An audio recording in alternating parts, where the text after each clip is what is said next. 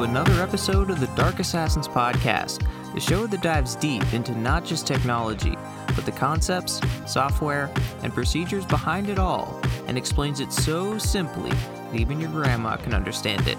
As always, I'm your host, the Dark Assassin. Now, I have a strong suspicion that this episode probably won't be as popular as some of the other episodes, at least as far as people that, click on it that aren't dedicated listeners, because it's not something flashy and fancy like home lab stuff. That seems to be a pretty big one that people like to click on. I mean, I don't blame them. I mean, that's a pretty popular thing, and I definitely try to soak up as much home lab content as I can.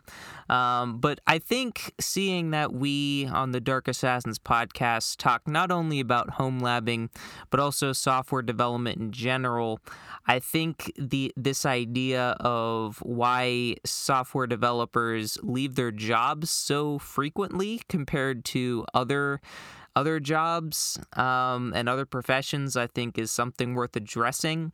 And I hope that throughout the course of this episode, whether you're a developer, whether you're in some kind of leadership position or a manager or someone that has to manage developers, hopefully you will get some takeaways as to why developers are not quote-unquote loyal to their company and what we can do as developers and those who support developers to maybe try to fix that in the future.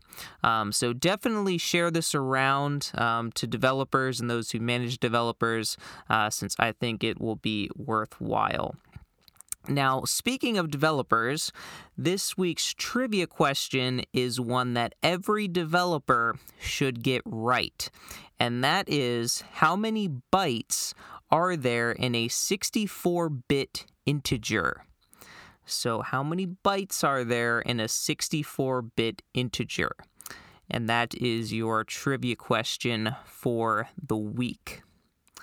So I had a cybersecurity tip for the week, and then, I kid you not, right before I was about to record this podcast, something came across my radar that made me take a complete left turn, scrap the one I was going to use, and I came up with this new one because of what has just transpired in this past week or so.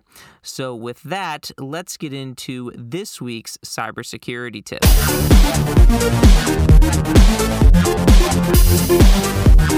Now, I hope this shouldn't be a shocker for you out there that at least hopefully have some kind of security mindset. But this week's cybersecurity tip is don't leave your admin portals accessible to the public internet. Yes, there are some out there. In the case of this story that we're going to get into, tens of thousands plus devices out there with their admin portals accessible to the internet. Now, I don't think you necessarily need me to tell you why that's not a good idea. Because if you have your admin portals for things like, maybe your routers, your switches, your access points, the core of your network infrastructure, if you have those admin portals accessible to the broader internet, anyone can access those portals, meaning anyone could gain access to your device and do whatever they want to your network. So I really don't think it should be there shouldn't be any, doubt in your mind why having these admin portals accessible to the public internet is a bad idea. And we've talked about on the podcast before why you shouldn't allow anything on your home network or your network in general access to the public internet without some very, very stringent, strict firewall rules, DMZ, VLAN, all that good stuff. You should definitely be taking precautions when exposing anything to the public internet. The only thing that I would recommend that if you really want to access your network or your home network from outside of your either workplace or your house, is to do that via a VPN, and that would be the only thing you allow to be publicly accessible, and then you can connect remotely and securely back to your home network, and then you don't have to worry about exposing anything else because you just connect into your VPN, and then you get access to all the stuff that you need, just like you were sitting at your house or at your office. So, with that, let's actually get into this story. So this is a Cisco vulnerability, a major Cisco vulnerability, where hackers have currently already exploited an active and unpatched zero-day vulnerability in Cisco's network software to compromise tens of thousands of devices.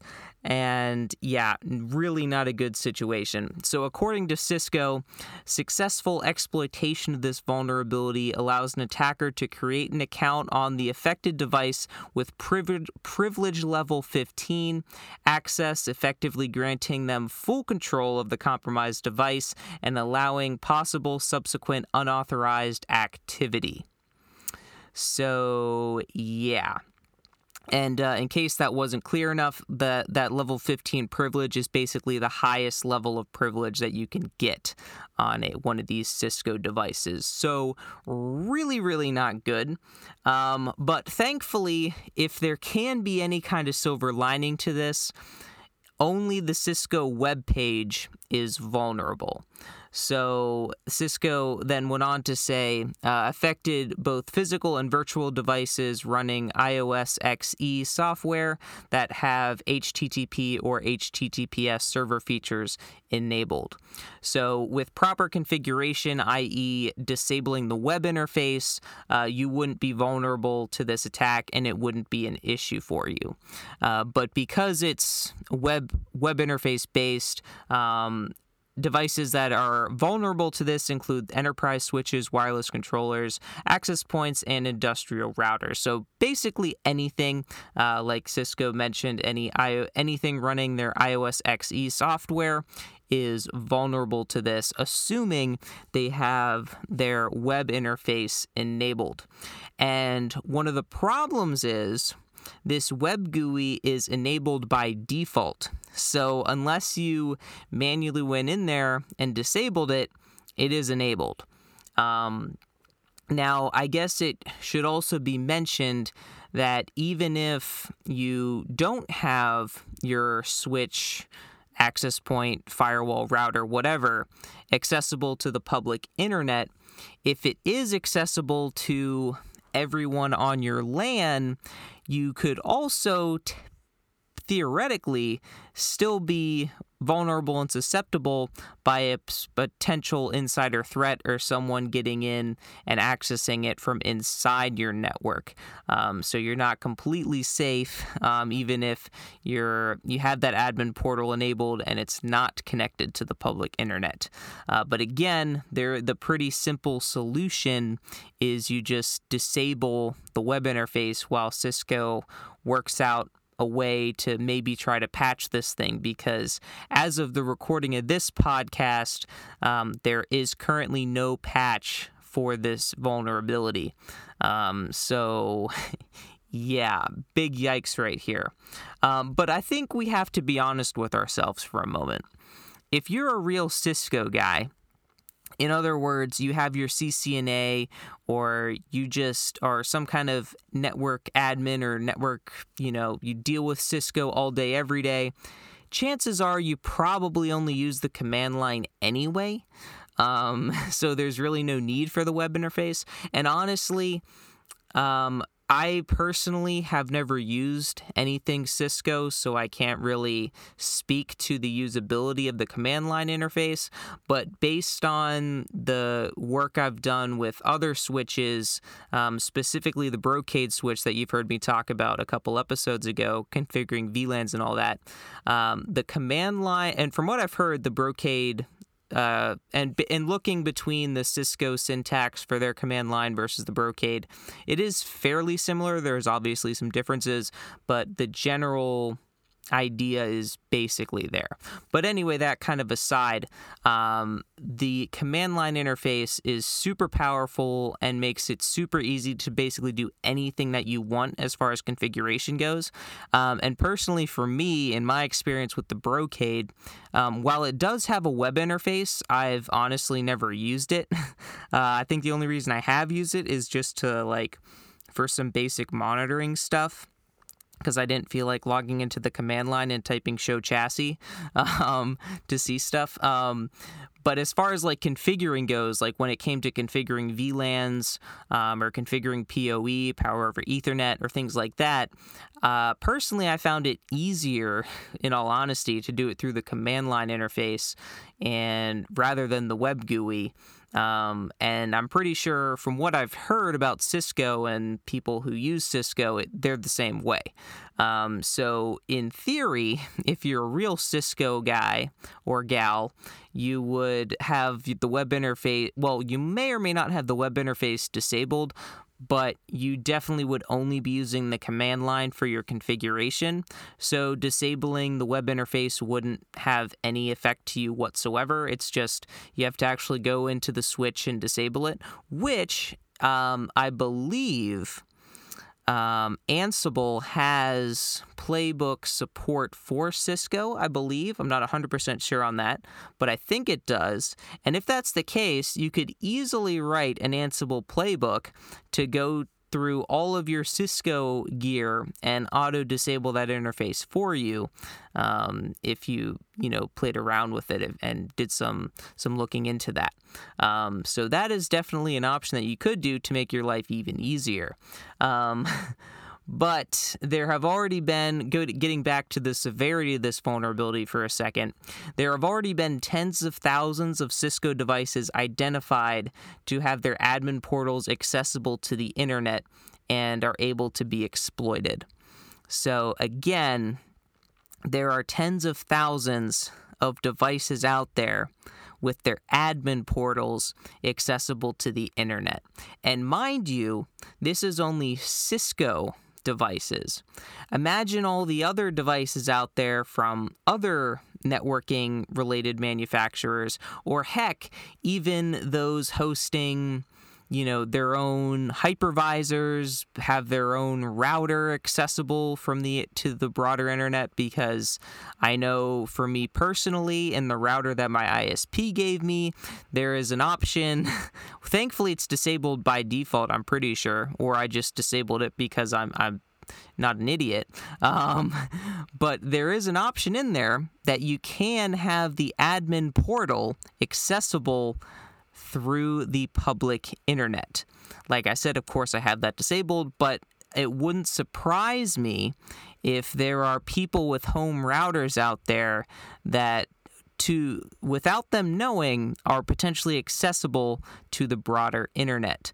So if you're home right now, or whenever you get home, I would be sure to log into your home's router and make sure that it is not accessible to the broader internet, at least the web interface isn't, to try to protect yourself there. And definitely anyone with a Cisco device definitely needs to be taking some precautions here as well. And as I said, there's no patch as of yet, and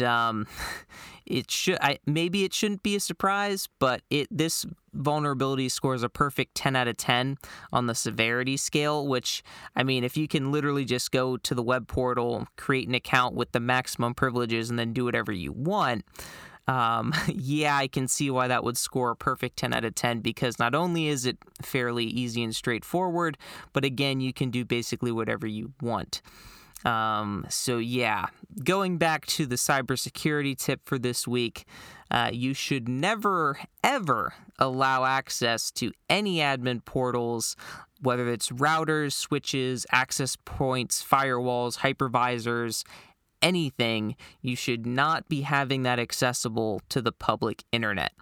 And even still, even with those devices on your LAN, ideally you should even be further restricting who can actually access those through things like access control lists or ACLs, VLANs, firewall rules, user permissions. I mean, there's a lot of stuff that you can do to even further secure these devices. Now, granted, in a home lab or home network situation, it might not be quite as big of a deal, especially if it's literally just you. But if you're in some kind of enterprise or small business situation, that would be something that you would want to make sure you have in place. So your standard users, if they're snooping around your network, can't find their way to an admin portal for a router or an access point or a switch or a hypervisor and log in and do whatever they want. That obviously is not good. So you should be putting even more restrictions on these types of devices, even within the LAN or local area network itself. So yeah, cybersecurity tip for the week: don't expose your web portals to the public internet. And that is your cybersecurity tip for the week. So that is honestly kind of mind-blowing to me. I kind of can't believe the fact that there are enterprises out there that are allowing their Cisco switches and networking infrastructure to be accessible to the broader internet.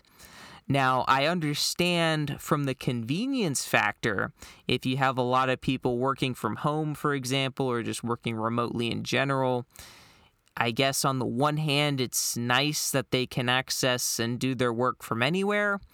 But again, like I mentioned, if you want to be doing any kind of remote management of your network, you should have a VPN in place. And that goes for home networks, that goes for enterprise networks, that goes for small business networks. It's pretty much inexcusable, in my opinion anyway, to have your infrastructure that runs your internal networks exposed to the public internet. To me, that's just unacceptable.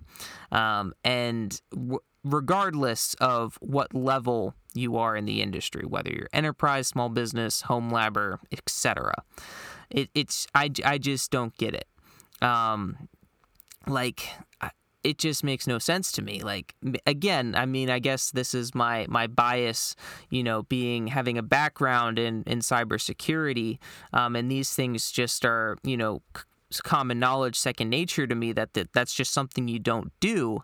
But apparently, not everyone has that same background. So yeah, definitely. If you're in any kind of business environment, Cisco is huge in businesses, both small and large. So if you're in IT, you definitely want to check up on your Cisco infrastructure. And if you're not in IT and you're listening to this, maybe reach out to your IT folks and let them know, hey, did you see this? Do we have any Cisco devices? Might be something you want to look into, because I could see some real bad stuff happening, especially with no patch being available, at least as of this recording, for this vulnerability. But yeah, so I guess with that, let's get into what nerdy stuff have I been up to this week. So I'm going to be quite honest with you guys. It was pretty much a chill week for me. I didn't really do that much in regards to nerdy things.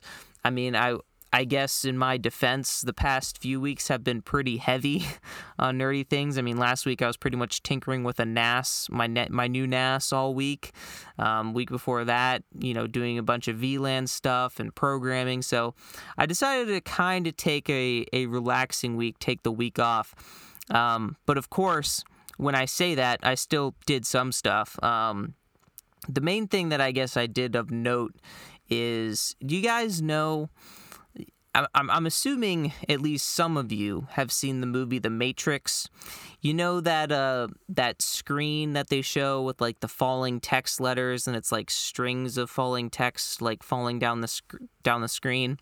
And have you seen, on some tech videos and in other movies, when people are trying to make things look fancy and technical and all that, they'll have like that similar effect. So I decided to make my own version of it. I followed a tutorial online because I thought it would be fun. And I have to say, it looks pretty darn cool. I did make a couple minor tweaks compared to the tutorial I followed, mainly allowing you to set how long you want it to run for, if you want it to run infinitely. I had debated on if I wanted to make it configurable, like from the command line, like when you run the program, as far as like how many of those individual strings of falling text there will be, and also like the screen size, because after all, this is a command line program. And it uses curses, by the way, or end curses, which is basically a way that you can make a command line interface kind of look like your typical graphical user interface, but being inside the command line. So there's like a screen resolution aspect to that. So I was debating whether I wanted to make that configurable. I'm still debating on whether I want to do that, but I haven't decided on if I'll do it or not. I haven't done it yet, but one thing I might do in lieu of that is just make a config file and parse the config file that the program will just read from before it runs, because that might be a little bit easier, because I wouldn't have to rewrite as much as the code potentially, but then again, I'd have to write a parser.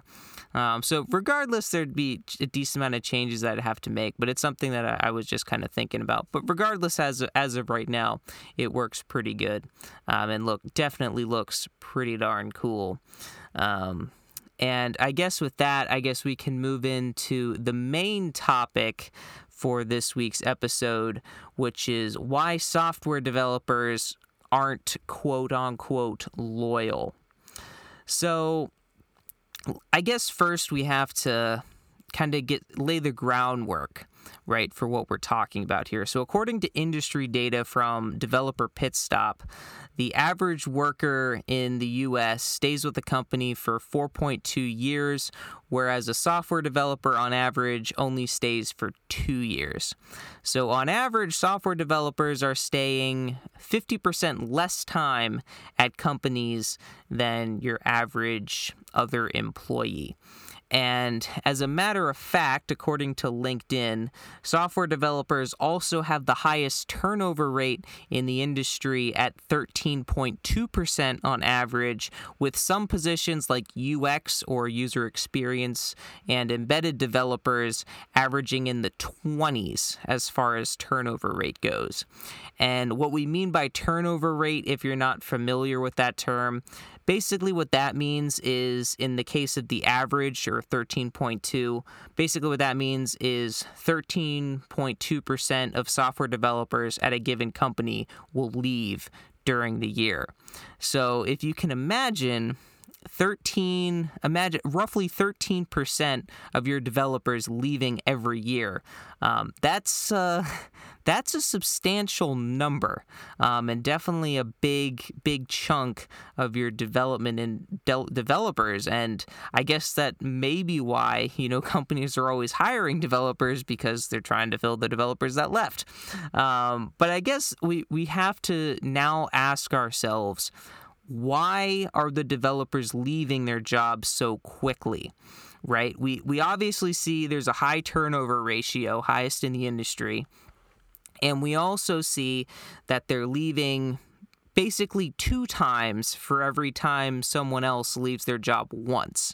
So if you picture, I guess, in this example, if the average worker leaves after 4.2 years, they switch jobs once. A software developer switched jobs twice. So there are a few reasons that I think I've kind of identified as to why software developers tend to leave their jobs so quickly for a new one. And I guess to state the obvious one first is more money. Now, in some cases, and I think most cases, based on market research, you can make a lot more money switching jobs than you can getting raises or promotions within the company that you're currently employed with. So those who are after bigger paychecks might see that if I switch my job, I can get, I don't know, maybe a 10% raise, where if I stay where I'm at, I'm only going to get a 3% raise. So that might be a reason why they would look to switching jobs. But also, it's not necessarily that they're switching for more money per se. They could also potentially be switching for a better benefits package, better retirement contribution, better insurance providers. There are other reasons as far as like benefits go, why they would want to switch jobs. Also, cost of living is definitely a big thing to consider as well, because as we've seen in the past few years, cost of living prices with all the inflation that's been going on have gone up. So if you're living in, say, like San Francisco or Los Angeles, for example, your cost of living is going to be significantly higher than if you're living, in the middle of podunk nowhere, where your cost of living is probably lower. So depending on how you do your math, it might turn out that while, yes, your paycheck is smaller, your take-home pay is actually larger because your cost of living is less. Or maybe there's a combination of factors there where your cost of living is less and your insurance is better, so you're not having to pay as much out of pocket or pay as much for the insurance, and thereby you end up taking home more pay even though the actual paycheck you're receiving is less. So the idea of more money is not strictly the paycheck is bigger, because in some cases, while yes, you might get a bigger paycheck, your actual take-home pay would be less. So there is that little bit of a distinction there. So that's the money aspect. That's obviously one thing. Now, I guess on the one hand, if you are a hiring manager and you see a developer is leaving jobs, say, I don't know, every 6 months or every year, you might be a little hesitant to hire them. At least I probably would. I'm not a hiring manager, but if I was, I'd probably be a little hesitant to hire someone that seems, according to their resume, to switch jobs every few months or like every year. But that's just me. Anyway, going on to the next one.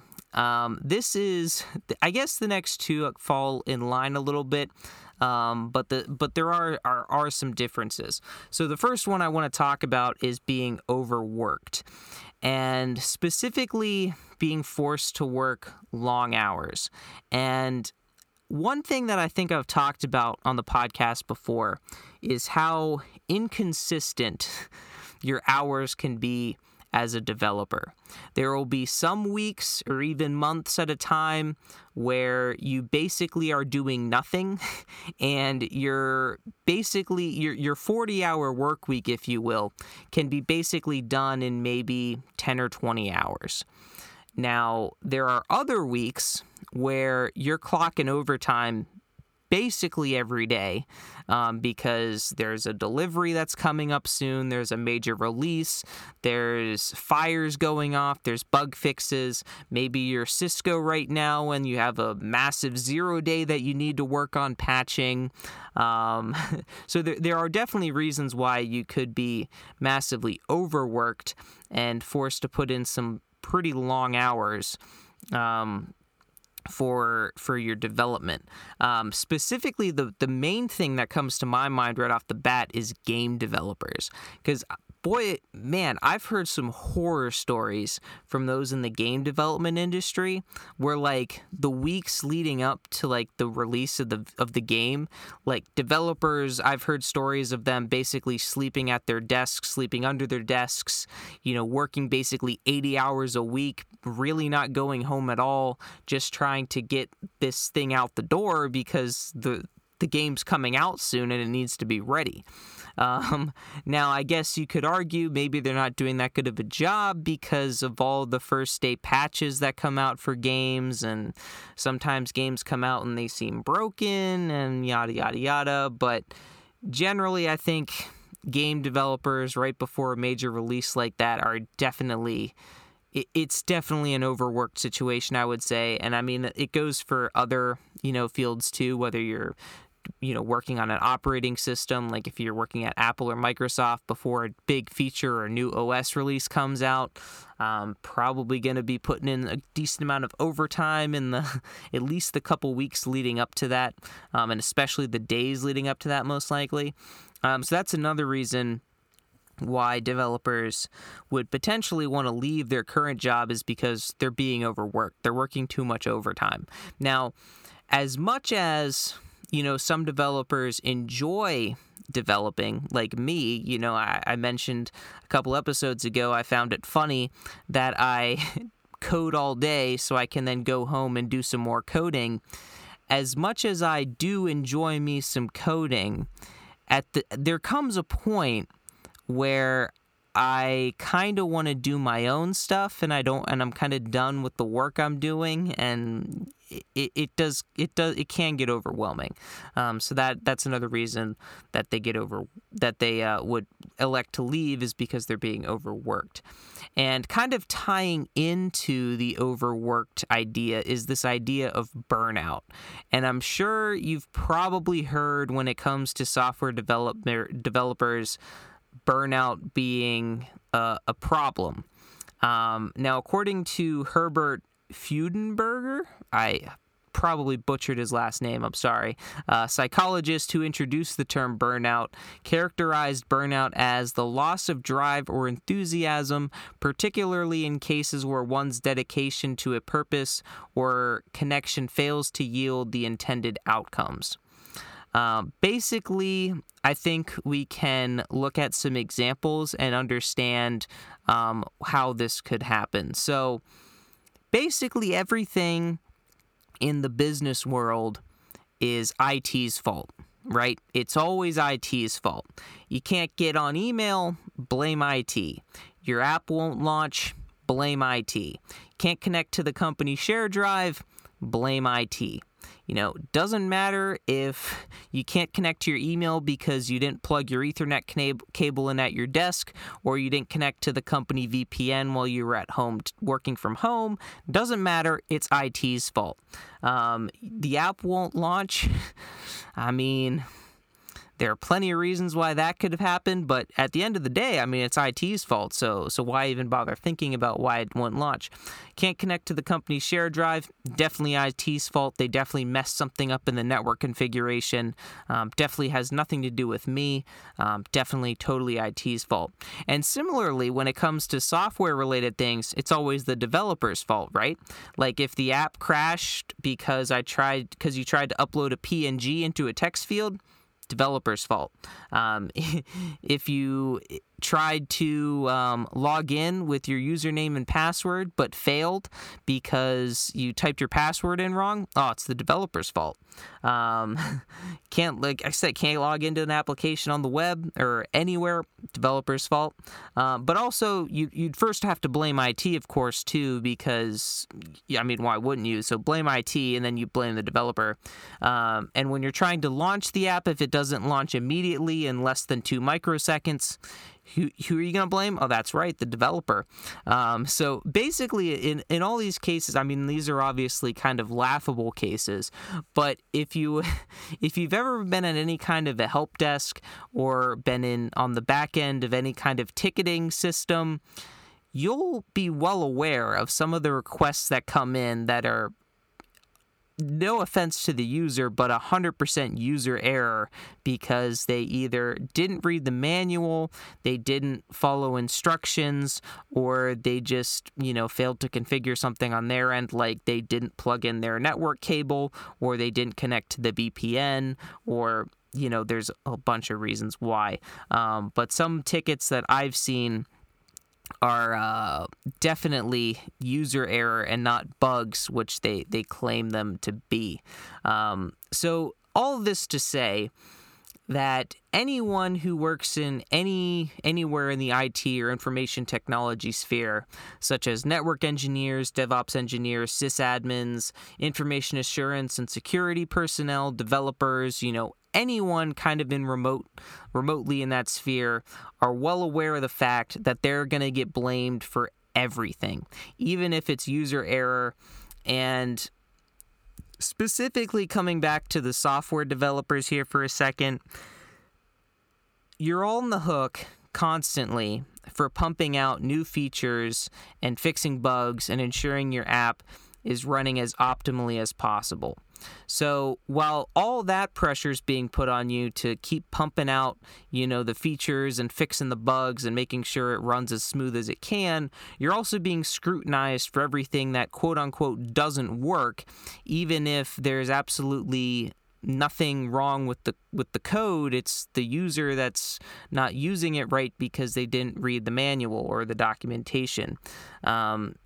And then when things do break, you're kind of, forced into need to fix this as soon as possible in some cases, or depending on the level severity of the bug, maybe it can be delayed a little bit. But regardless, you're always getting hammered with all this stuff that needs to be done. And I think at this point, it's kind of easy to see how developers can get burned out, right? So if we go back to the definition that was characterized as that we talked about, the loss of drive or enthusiasm in cases where one's dedication to a purpose or connection fails to yield the intended outcomes. So I think it's safe to say that us as developers, we get joy out of writing code and seeing the final product work like it's supposed to, right? I think we all kind of get some joy out of that. But being constantly hammered with your app doesn't work, it's trash, fix it, you did the fix, no, it still doesn't work, and then constantly being hammered, well, I want you to add this feature and that feature, it kind of takes the joy out of it, right? Like if you create a project that's basically like your baby that you've been working on for, months or years on end, and all you get is negativity about, things not working or features being late, or because you were trying to fix bugs for other things that people were complaining about, it can be very overwhelming and basically make you lose, that connection to get that desired outcome of being happy with the product you're developing for, and you just get burned out. So that is definitely another reason why developers can, want to leave, because they're just burned out. They're tired of all the scrutiny and, all the overworked hours potentially. It's definitely something that can happen. So as far as how to mitigate this from the management perspective, I think depending on what your level of management is, temper expectations. So if, you have a customer or even management above you coming after the developers, getting mad and upset at them for, these bugs that haven't been patched yet, or these features that haven't been released yet, that's where you kind of got to step in and, fight for the developers and show them that you're on their side, and basically be there for them and be their ally to kind of help push back on some of that criticism, in a way to basically kind of shield the developers, if you will, shield our fragile little egos, so we don't keep getting barraged by all this, fire coming from all angles. And that's basically kind of the role of, as we'll get into, a lead of a dev team, or even potentially a project manager, is basically kind of being that go-to person, that basically the gatekeeper, if you will, between the clients and the users to the developers. You're basically that gatekeeper, and the better you can be at fighting for your developers, the more they'll respect you and potentially even want to stay, because as I think a lot of people are well aware, good management can be pretty hard to find at times. So when you find someone that's a really good manager, even if you don't necessarily like your job, you'll be pretty tempted to stay just for the sake of having a good manager that will fight for you and be there, and you know that they're always going to have your back. So that's something that if you're in some kind of management role, maybe something that you can take away from this whole conversation to maybe try to help keep some of those developers on your team. So kind of piggybacking again off of that topic is being poorly treated. And I guess what we can do first is, this isn't obviously an all-encompassing, but the stereotypical developer is generally a quiet and reserved yes man that will basically say yes to everything and is really bad at standing up for themselves. I know that's a overgeneralization and a stereotype and does not apply to every developer, but in general, developers will basically say yes to everything, even if it's something that they don't necessarily want to do, or know that they might not be able to do or have the time to be able to do, but they'll just say yes to make the person that's asking happy. I know personally, I have fallen into this a couple of times where I've said, not necessarily blindly said yes, but agreed to something I might not necessarily fully understood the repercussions of and kind of regretted it later. But it's definitely something that might not be intentional, that they're being treated poorly. And this is, again, where the quality of leadership is important here, because ideally you wouldn't have the client or the users directly interfacing with individual developers. You would have the client or the users interfacing with some higher up person, whether that's the lead of the dev team, or that's the project manager or someone like that, that basically acts as that mediator between the developers that can basically talk for the developers, right? So the client doesn't say something like, well, can you implement this new feature where you can allow us to, do X, Y, and Z? And the developer's like, oh, yeah, sure, we can do that, no problem. And then you get the client's hopes up, and then again they start hounding you for, where's this feature that you said you could do? And then as the developer, you didn't fully think through how that would work, and you realize it's probably not going to be able to happen, and now you've let people down, and you can get some hate for that. So it's definitely something to be mindful of. And again, because some developers are kind of agree to everything, regardless of if they want to do it or not.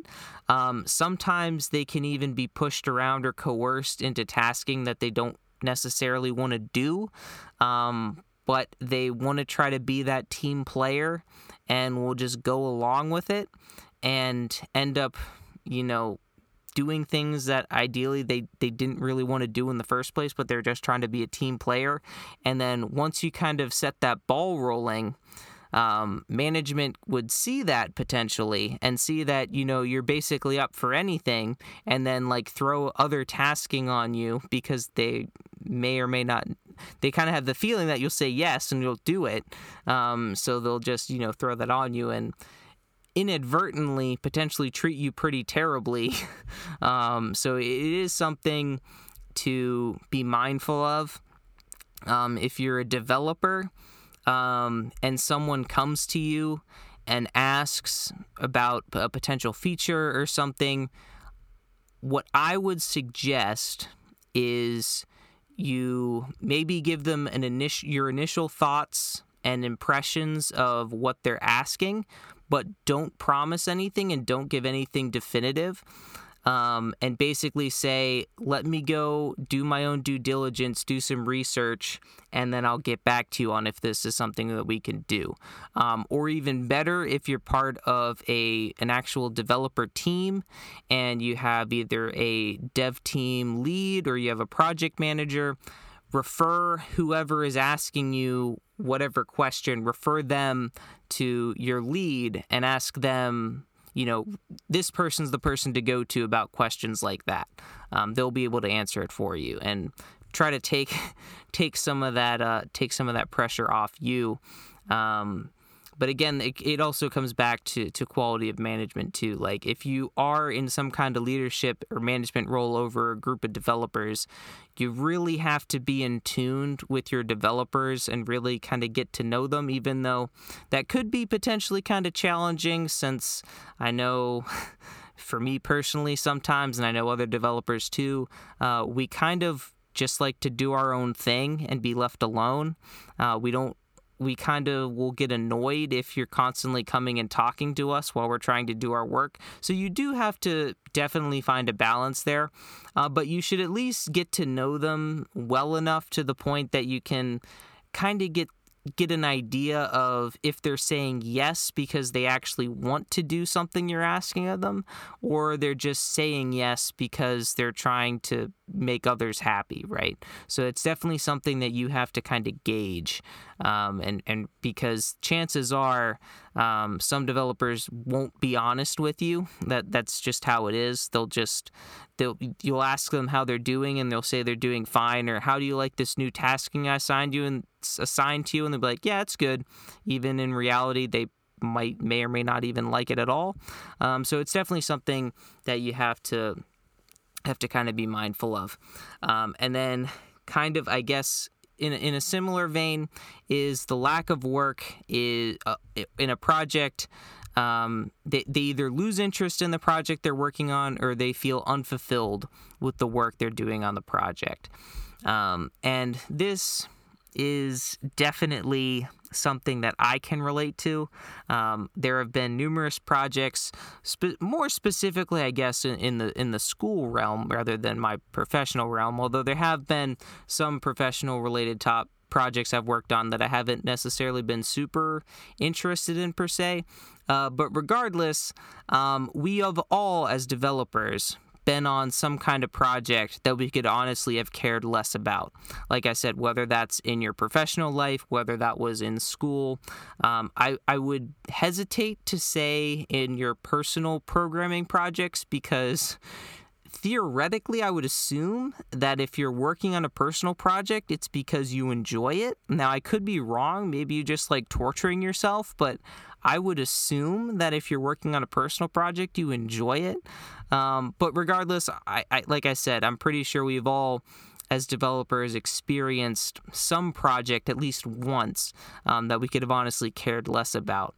And if you're a developer working in a professional environment and you honestly don't care about the work that you're doing, you don't like the project, you don't feel fulfilled by the work you're doing, it's not challenging enough for you, I mean, why continue working there, right? Like, what incentive do you have to continue to working on that project that you don't like? So you're probably going to try to switch roles, whether that's within the company, trying to go to a different project, or even go to a new company entirely. Now, this one, again, from a management perspective, can be pretty hard to judge, because the developer in question here might be banging out the code like there's no tomorrow and be like top notch and stellar. And when you ask them, how do you like what you're doing? They'll be like, yeah, it's all right. So it can be definitely kind of hard to judge. But I would, again, going back to talk to the developers here, you have to be, as hard as it might be, you have to be honest with your management. And I know that's hard, and honestly, I'm kind of being a little bit of a hypocrite myself in saying that, because I have been right there with you. I have, said yes to things that I wasn't all that enthusiastic about. If I didn't necessarily like a project I was working on and someone asked me how it was going, I'd say good or fine or whatever. So I have definitely been there. But one thing that I and all of you developers out there have to do is we have to be honest with our management. And that doesn't mean you barge into their office and start cursing them out or saying how the project you're on is terrible and you want off. Obviously, that's not what you need to do, but you should try to find a way to maybe articulate in a nice way of basically saying, hey, the project I'm working on, while I'm working on it and it's okay, and I'm being very productive on it, it's not super fulfilling to me, and I don't feel like it's challenging enough for me, and I'm wondering if there's maybe some other tasking or something I can do that'll be more up my alley, more interesting to me. And I would encourage you, if you are in that kind of a situation where the tasking that you're working on, whatever project that might be, if it's not interesting to you, don't just come to management with your problems. Come with potential solutions, right? Because if you go to your management and you say you don't like the project you're working on right now, and they ask you, okay, well, what would you rather be working on? And you say, oh, I don't know. That doesn't help management, right? You have to, if you have problems and you want to complain about the problems, ideally you should at least, maybe you don't have a solution, but you should at least have some ideas of some things that you could do. So if you're working in a company, right, and say Project X isn't something that you're interested in, but maybe your friend or someone else that's working on Project Y, and that's a project that's more interesting to you, maybe you could go up to your management and say, hey, the project I'm working on, I don't necessarily find it all that fulfilling, or I'm not all that interested in it. But, this project over here, this definitely seems like something up my alley that I'd be really interested in trying to work on. So definitely, if you can come to your management with ideas of, basically how to fix the problem or potential solutions, I think they'd be a lot more inclined to listen to you and try to make that happen, rather than you just saying, I don't like what I'm doing, and then just that being it. Because if that's all you come to them with, they're going to ask you, okay, well, what do you want to do instead? Or what would you rather do instead? Or something to that effect. Or maybe they're just terrible management and they're like, I don't care, get back to work. In that case, then maybe you do want to leave, because again, management can be hard to find good management. And if your management basically doesn't care about you, probably would be a good reason to leave. And I guess that's that. Going on to the next topic here of reasons why developers might want to leave is they get assigned to a role that they don't like or they don't want. And I think, unfortunately, this one happens a lot more often than it should. And I think it really partly comes back to the stereotypical developer being a yes man, if you will. But there's also other aspects to this too. So sometimes management will see an outstanding developer and they will basically either force them, shoehorn them, voluntold them into some role that they didn't want or didn't ask to be in the first place. And usually, this is some kind of leadership role. Now, I need to be clear here that being in a leadership role is not bad. I'm not saying that leadership is bad. Leadership is something that's very important, but the problem with leadership is it's not something that you can just have overnight, right? Like if you've never been in any kind of leadership role before, it's not something that you can just be in a leadership role and do it, right? It's not like it's something that you have to kind of acquire over time. So for someone that hasn't been in a leadership role, it could be kind of jarring and challenging. But also, depending on the leadership role, it might not be what the developer is looking for. And there's a big difference. I've alluded to it a couple of times here. there's a big difference between leading a team of developers on a given project versus leading the project as a whole or management in general. And let me try to explain what I mean by this.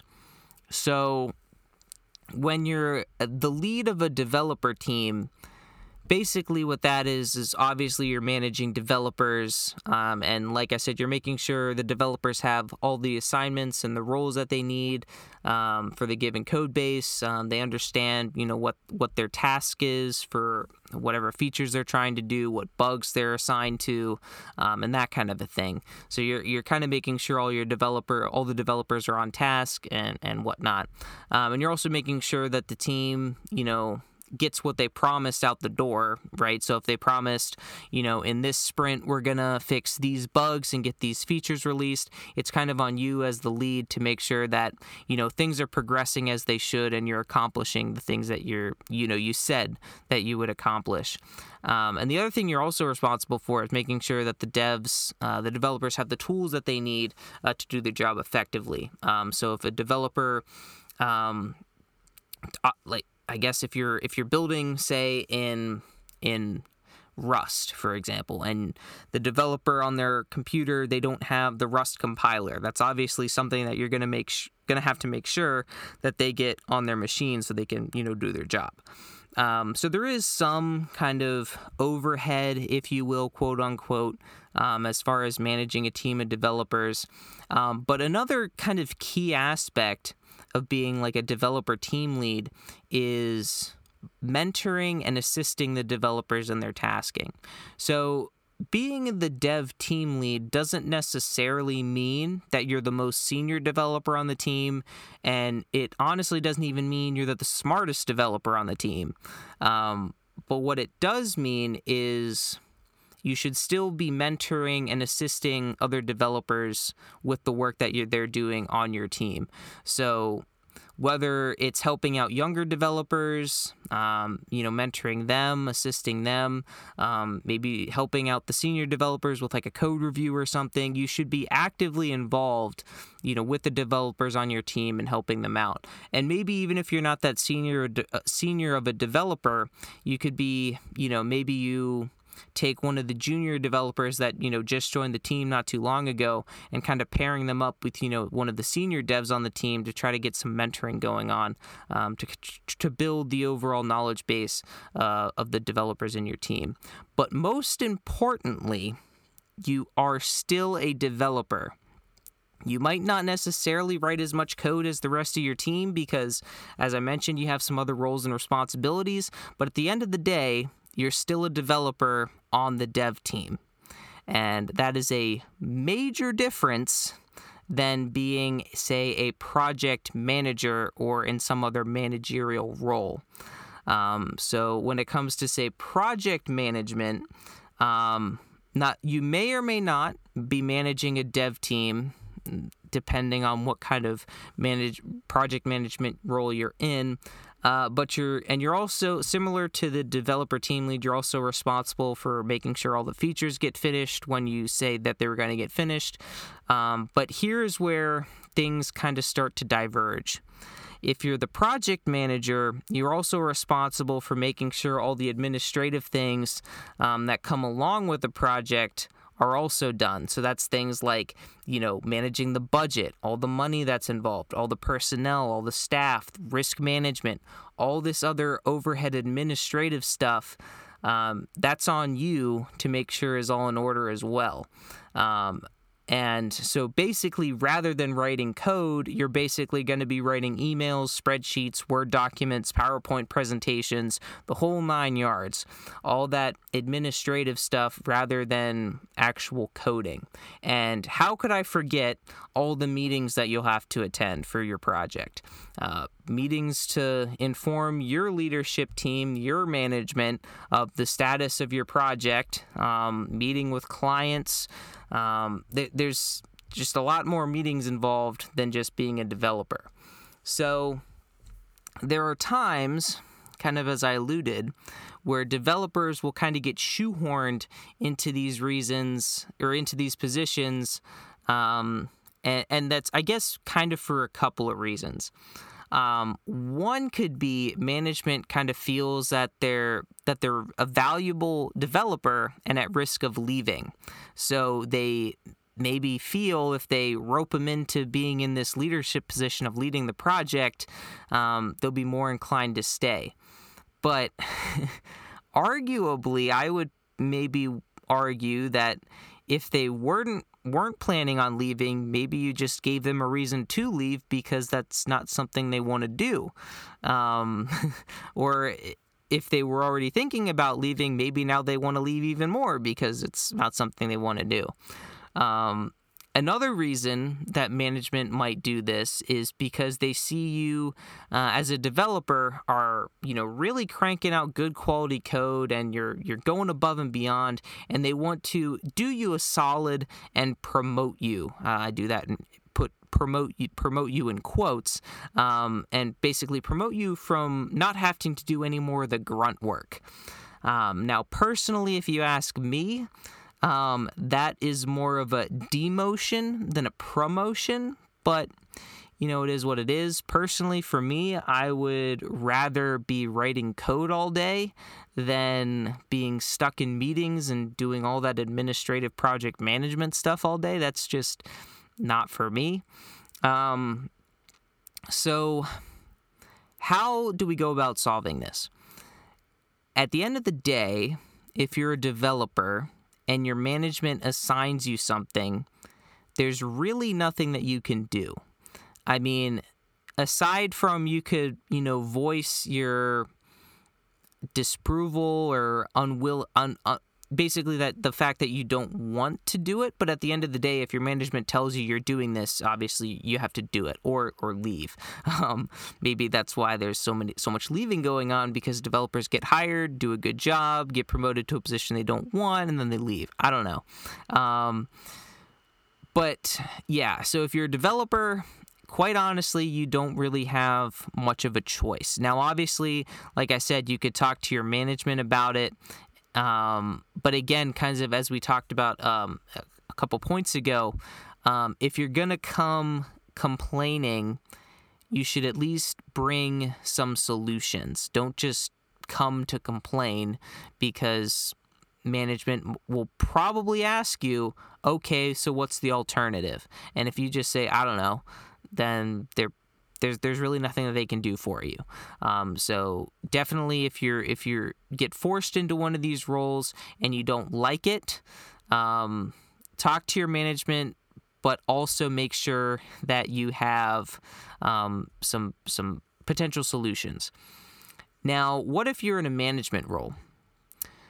This is potentially a tricky area, because if you're in a management role, in theory, you have a higher altitude vision of the overall goal than, say, a developer writing code.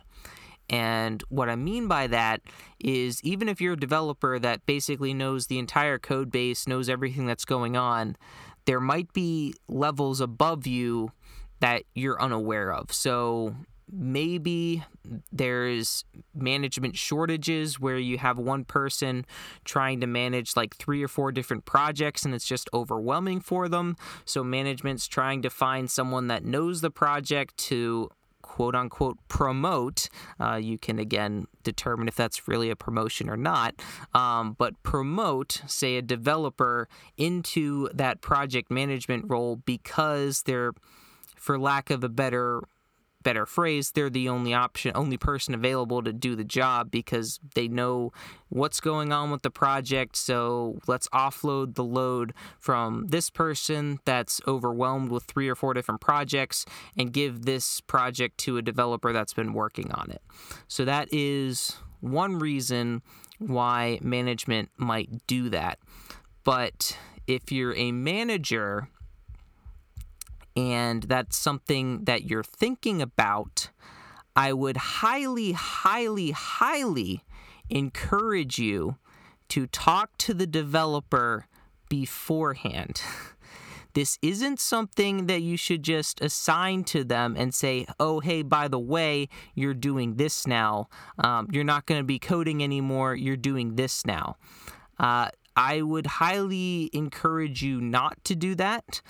I would recommend that you discuss it with them beforehand, because there's a chance that the developer might have no interest in being a project manager and they only want to write code. So it's definitely something that you should get their buy-in for. Again, if you're the manager, you can do what you want. But then again, if you put someone in the role that doesn't want to be there, they're probably not going to like you as much. And even if they don't necessarily want to be in that role, if you at least give them the common courtesy to ask them and, even give them some kind of heads up that they're going to be in the role, rather than just kind of hitting them with a surprise, you're project manager now, they're probably going to be a little more receptive. So let's say hypothetically, like if you're in a management role and you have one project manager that's, say, running 5 projects, right? And you want to kind of offload their load to kind of take away from all the stuff that they're doing, because quite honestly, 5 projects is probably way too much. So instead, you take one of the projects that they're managing, you take one of the developers that's been a really bang-up developer that really knows what's going on, and you make them the project lead to that project. And if you go to them and talk to them ahead of time and be like, and just let them know the situation and be like, hey, so Bob over here, he's been doing a good job, managing all these projects, but, he's up to managing 5 different projects right now. And, we see that you're doing a really good job on this project and you're really excelling at what you do. So what we kind of want to do is kind of take some of the load off Bob and assign you that role as the project manager to kind of run the project, because of the background you have working on this project for as long as you have, and just how well you know the project. Is this something that you want to do, right? And even if it's not something that they want to do, because you kind of let them know what's going on, they might be a little more receptive to at least giving it a try. Again, if they're a yes man, and they'll probably just say, yeah, sure, I'll do it, even if they don't want to do it. But it's definitely something that you should ask them about. It's definitely not something that you should, like I said, just drop on them and not even talk to them about it. I actually, I guess, have a fun, not fun story for the person involved, but a friend of mine, he was working on one project, right? And he had just finished said project, and he was being transitioned to a different project. And within being on the new project for, I think, like a couple days or something like that, management didn't tell him, but he was assigned, I guess he got like an email, to all the project managers basically saying, oh, by the way, you guys have a review where you have to present to leadership and management, the status of your project, basically. And he was listed as the project manager for a project he literally just got put on like a couple days ago, but was never told that he was the project manager. He still kind of assumed he was a developer. So that was kind of a slap in the face for him. So I kind of laugh about it, but it's not really that funny, because this is kind of the situation that we're talking about, where a developer might want to leave because, management kind of did him dirty in this case. So that's something. But the other thing I guess I would also say is, if you are in a management role, and in this case with this developer, my friend developer here, if you are actively moving developers off development roles into, say, project management roles, don't go around saying that you're trying to build your developer base, because if you're actively moving developers off projects and saying you want to grow your developer base, it's kind of counterintuitive, right? Like, you don't go, like, if you're going to say, if you're saying I'm going to go on a diet, right? You don't go to the store and buy Twinkies and donuts. It's kind of doesn't send the same message, right? Like, on the one hand, you're saying you want to go on a diet and you want to lose weight. But on the other hand, you're buying donuts and Twinkies, which are kind of the opposite. But yeah, so anyway, moral of the story here, as far as being assigned to roles that developers don't necessarily want, again, from the developer perspective, there really isn't a whole lot you can do here, aside from being honest with your management. Now, you can go up to them and say, hey, I guess first what I would recommend is, if you are a developer, like my friend that, kind of got shoehorned into this project management position, what I would say is give it the old college try, right? Like, you might not want to do it and you might not like it, but give it a try.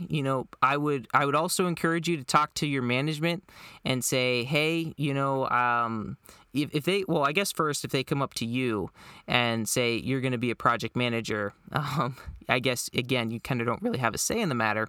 But what I would say is, if you are in that situation, you would, and you didn't initially push back and you were just kind of put into that position, what I would say is kind of be like, hey, I'm up for giving this a try, but, in reality, I'd rather just be a developer, but I'm all for, trying new things and seeing and, testing the waters, as it were, and trying to give it a try.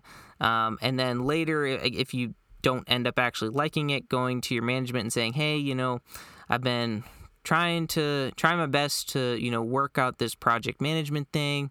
But, it's really not my style. And personally, I'd rather, just be a developer, because it's, it's what I'm good at. This project management stuff, it's not really for me. And that might, maybe give management, you gave it a try, but, it's not for you. And if they're good management, they would hopefully, put you back to being a developer in that case. And if you're a manager, what I would recommend, kind of as I've said a couple of times here, is talk to the person that you're going to promote, I guess, if you want to go with that terminology, to this role, and talk to them about it. It's not something, in my opinion, that you can just assign to someone, right? Like, in this kind of a situation, it's like you're giving them like a different job. Rather, like, it's not like, oh, you're still a developer, but rather than working on X code base, you're working on Y code base. It's you're doing a completely different job. So it's definitely something that you have to talk to them about. And I mean, obviously, at the end of the day, you're in charge, so you can tell them what to do. But in my opinion, if you're a good manager, you shouldn't be forcing someone to doing something that they don't necessarily want to do, because then, like, as we're seeing, they're probably not going to be as likely to stick around if they're not doing something that they want to do. Their work isn't fulfilling. They don't have interest in the project. They get burned out. We've kind of gone through the whole laundry list here. So I've kind of rambled, I think, enough at this point. Kind of gone on for a fairly long amount of time. So I guess I'll kind of, leave it there. So yeah, I guess really what this comes down to is communication, right? If we were in a meeting, this is where you'd stand up at the end when they ask you if you have any insights and be like, communication, and everyone would clap their hands and all that stuff. So yeah, if you're a developer, what I would recommend for all of these cases is got to be honest with your management. but obviously not brutally honest. You definitely want to, there's definitely an art to crafting how you talk to them, but basically the groundwork is, if something isn't working, you tell them what's not working, and then you come to them with some possible solutions as how to fix the problem. Because if you don't come with possible solutions on how to fix the problem, that's what they're going to ask you.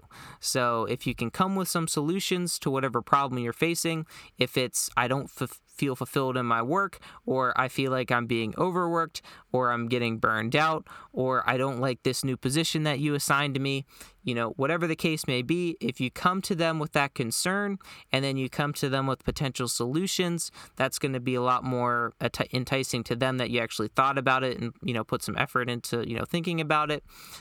So that's what I would recommend for developers out there. And then for the managers out there, I guess more communication. Now, you do have to be a little cautious of that, depending on, you obviously shouldn't be interrupting your developers all the time, trying to get to know them, because some of them just don't care. They'll get annoyed. But you should at least try to understand them and have a relationship to the point where they can be honest with you. Because if they can't be honest with you, you'll ask them to do something, they'll just say yes, when in reality they don't want to do it, potentially. So that is something that I know that's a lot easier said than done, but that's what I would recommend. That, like I said, there's an art to management, and some people just aren't as good of managers as others. So that's kind of why I mentioned why, even if you're, say, a developer or in another management position, and you might not necessarily like your job per se as much as you otherwise could, you don't necessarily feel as fulfilled. If you have good management, that can make all the difference. Just like if you're in school, for example, a great teacher can make all the difference between you loving a subject or resenting the subject.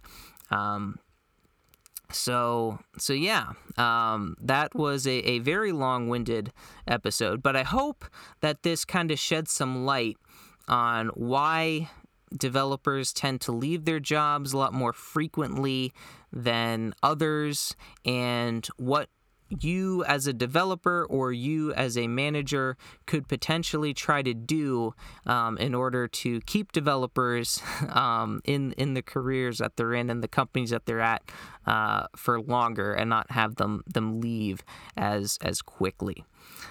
So with that, I think we should we should start wrapping things up, because we are going really long on this episode with this week's trivia question, and that being, how many bytes are there in a 64-bit integer? And if you said there are 8 bytes in a 64-bit integer, you are correct. There are indeed 8 bytes in a 64-bit integer, because there are 8 bytes, or 8 bits in a byte, so 8 bits in a byte. So you divide 64 by 8 and you get 8. So there you go. Hopefully all you developers got that fairly easily. So again, as I said at the top, definitely be sure to share this around to developers and managers of developers, kind of spread the word. And if you have any questions about this episode or future episodes, feel free to shoot me an email at contact@darkassassinsinc.com, link down in the show notes below. And that's going to do it for me in this episode of the Dark Assassins podcast. Until next time, my fellow assassins, remember, bull nothing equals true. If action not equal to null, return true. I'll see you next time on the Dark Assassins podcast.